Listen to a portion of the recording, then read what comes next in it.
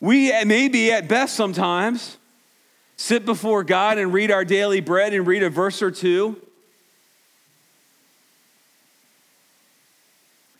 I'm a little thirsty.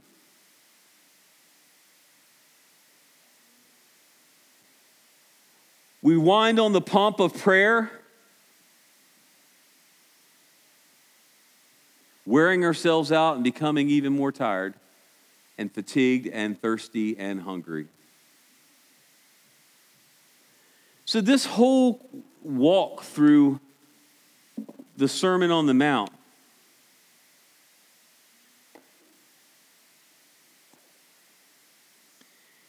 sort of comes to this point where Jesus looks it down and says this: ask and it will be given to you. Seek and you will find. Knock and it will be open to you. And almost everyone in here knows this verse. For everyone who asks receives, and the one who seeks finds, and to the one who knocks it will be opened.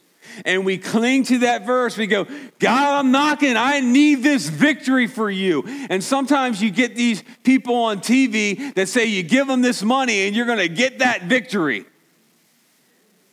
Or, if you just cling to this, you're going to get this. And you put your trust in someone else or some other thing. You drink the prime in water. And we take this verse out of context and everyone who asks receives. That's great.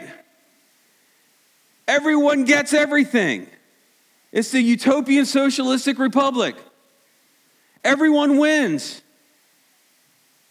No one needs to work at the pump. I only pick on that because I was in Russia before the fall of communism, and I saw people working at places where there was nothing to sell. And they're sitting there. I go up, look at a jewelry store. 2 ladies there with all the little beautiful things opened up with nothing in them. I look down, being the smart aleck I was and still continue to be. I want that one. Perplexed, they stared at each other. I'm like, I want that one. And they uncomfortably got it out. And I'm like, where is it? They're uncomfortable. I'm having fun with it. Sort of sad it was a mission trip, but I did it.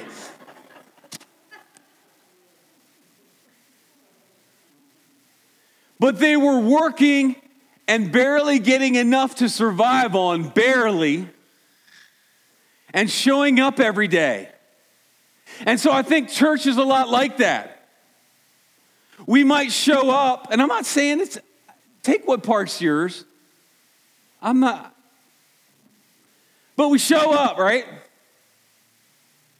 We sing, maybe we do one of these or open our Bible up or have our app and we go through it. We're standing behind the counter and we're selling something that's not there because we have not invested in it.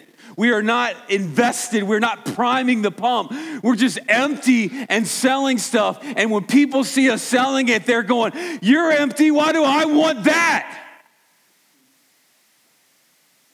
Then we observe that. We was mature in Christ and we walk through the desert and we know that there is a well that I will thirst no more. We're promised it in the Bible, aren't we? Now, I use grandfather in the sense of how my kids would view grandfathers. Their grandfathers said that there was something there, they would believe them, and their grandfathers were trustworthy. Some of you haven't had that.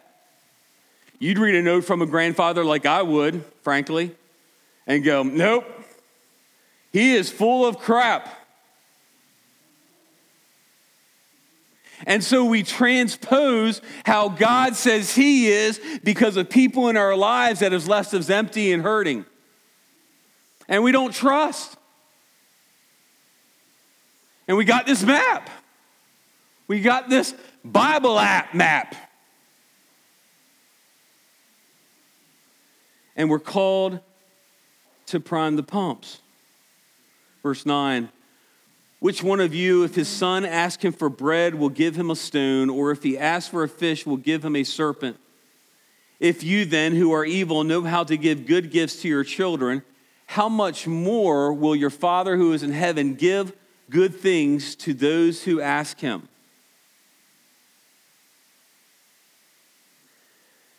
These words, taken out of context, can eat you alive. Next verse. Next slide, that is. 1 John 3:22. And whenever we ask, we receive from him, because we keep his commandment and do what pleases him. Wait a minute. I have what I view as an unconditional statement, and then I have a conditional statement. Whatever we ask, we receive from him because we keep his commandments and do what pleases him. Because we take what might seem as irrational in our dry and thirsty state, and we say no to all the anger, anxiousness, love, that. And I used to view that all of my stuff, all of my priming water had to be clean before I pour it into the pump.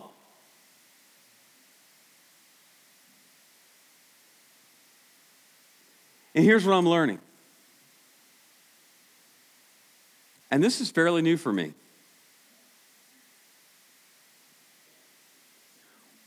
Whatever condition, if you make this me, whatever condition I am, if I go to the well, I don't wait, I just pour it in and start pumping. If it's some dirty water, I pour it in. If it's clean water, I pour it in. If it's mixed bag, I pour it in. And I sit, and it's not as extravagant as working this out, and I sit there and I'm just like, Lord, you know everything about me. It's so peaceful. It's like an Eagles song. Some of you 60s, 70s people get that.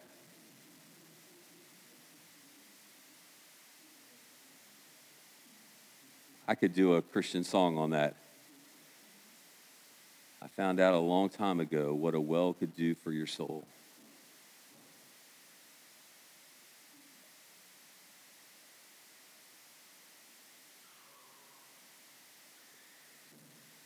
God's promised us these things, but he said that you've got to come and abide with me.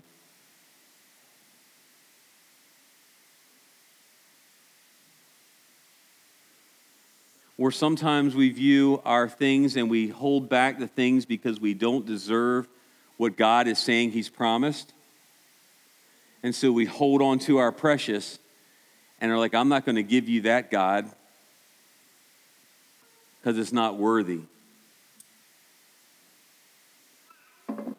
James 4:2 says, you desire and do not have, so you murder, you covet and cannot obtain, so you fight and you quarrel.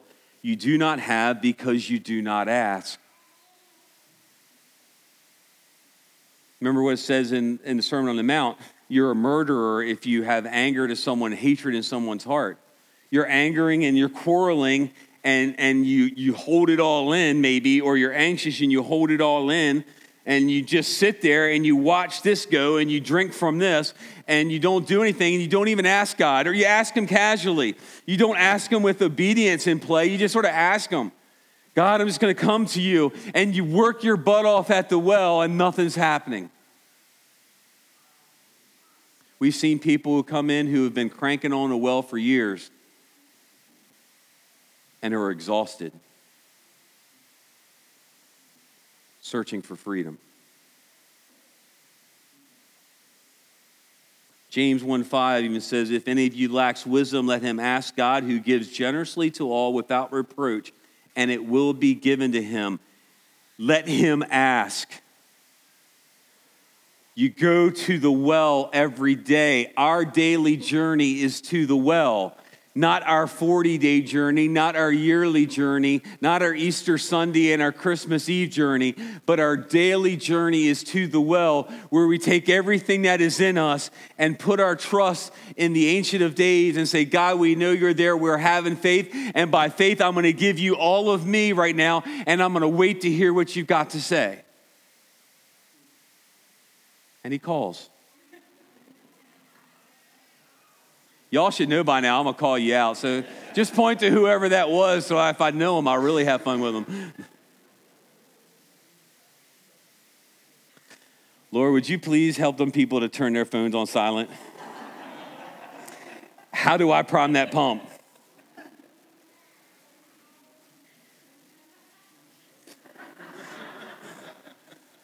Might not be kidding anymore. Just kidding. Not the first, you won't be the last. Don't put this next verse up just yet. Those of you who are working in the ministry and are tired. Those of you who are leading ministries, have led ministries and are tired. Look at this next verse. Then he said to his disciples, the harvest is plentiful, but the laborers are few. Therefore, what? Pray earnestly to the Lord of the harvest to send out laborers into his harvest.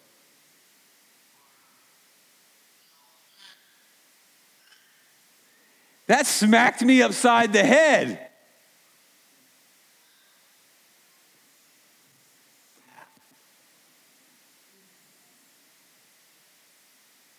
How much have I been praying to the God of the harvest for workers, for people who are committed to going to the well daily, for people who are committed to dumping all that they have into the priming pump and letting it go and trusting God and being available and being ready.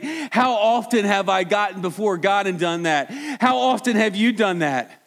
As a Christian sitting maybe on the outskirts in the audience looking in, just waiting for God magically to do something. Maybe he just wants you to go to the pump every day and put all that you have into him and start just listening to him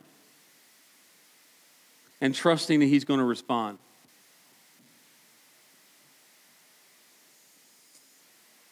Years of my life, decades, not fully understanding what it means to come before God openly, thinking I have to be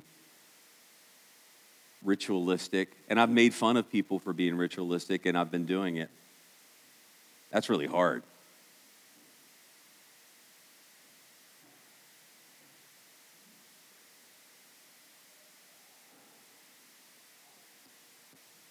If you believe God has a well that will not run dry,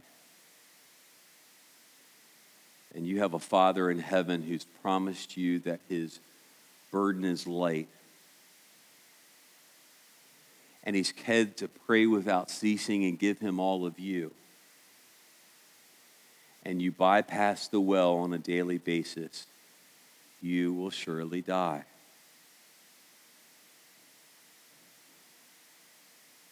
That's it.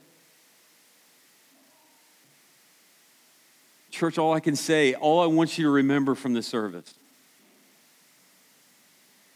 give him everything that you have. You don't have to say it all. You don't have to list it all. Sit and listen. You don't have to list it all. Just go, God, this is me. What do you want from me today? And not in a, what do you want from me today? God, here I am. God, here's this problem. God, here's what I'm anxious about. I give it to you, and I'm not going to worry about it anymore. Because I've gone to the well. And then, here's the thing. I have people around me, and you have people around you who need to have a full tank of water to come to when their well is dry. And if all of us have not refilled the well, we're going to bring people to a pump that will not provide water because they don't really understand it. That's it. Jesus came not just to give you eternal life in heaven, not just to be in good relationship with the Father, which he did in his crucifixion and resurrection, not just to say that we are Christians, not just to do what he says to do, but to free us. Do you believe that?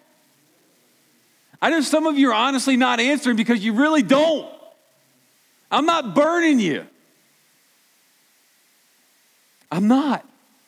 But I'm saying, come to the well this morning and take all of me and put it's like that song, all of me, all of you. You just take it in and give. I'm not a singer. Don't make fun of me. Be quiet in the presence of God and let him fill you up. And listen to what he says and do it. And then you will be living in the kingdom. It is a peaceful, easy feeling. As I stand before God, it's like a drug. As I stand before God, when everything is crumbling in different places, I have a well to draw from every day, every hour, every situation. Come to him. Would you please stand?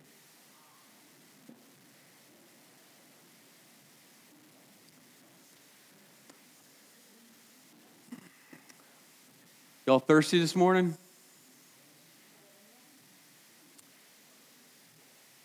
God, we come to communion with everything that we have and everything we don't have. And we lay it before the cross and we say, God, you take with these little fishes and loaves and you make something to feed the masses. You take what little I have and make it right. God, I'm going to be obedient, and as much as I'm able, I'm going to listen to you and heed your words because you have proven faithful to me over the years. God, thank you for your sacrifice. But God, we want the kingdom now, not just for the after. We want it for the now. As Jesus promised, your kingdom come, your will be done in Easton as it is in heaven. In every community in this area as it is in heaven, we ask in Jesus' name. Amen.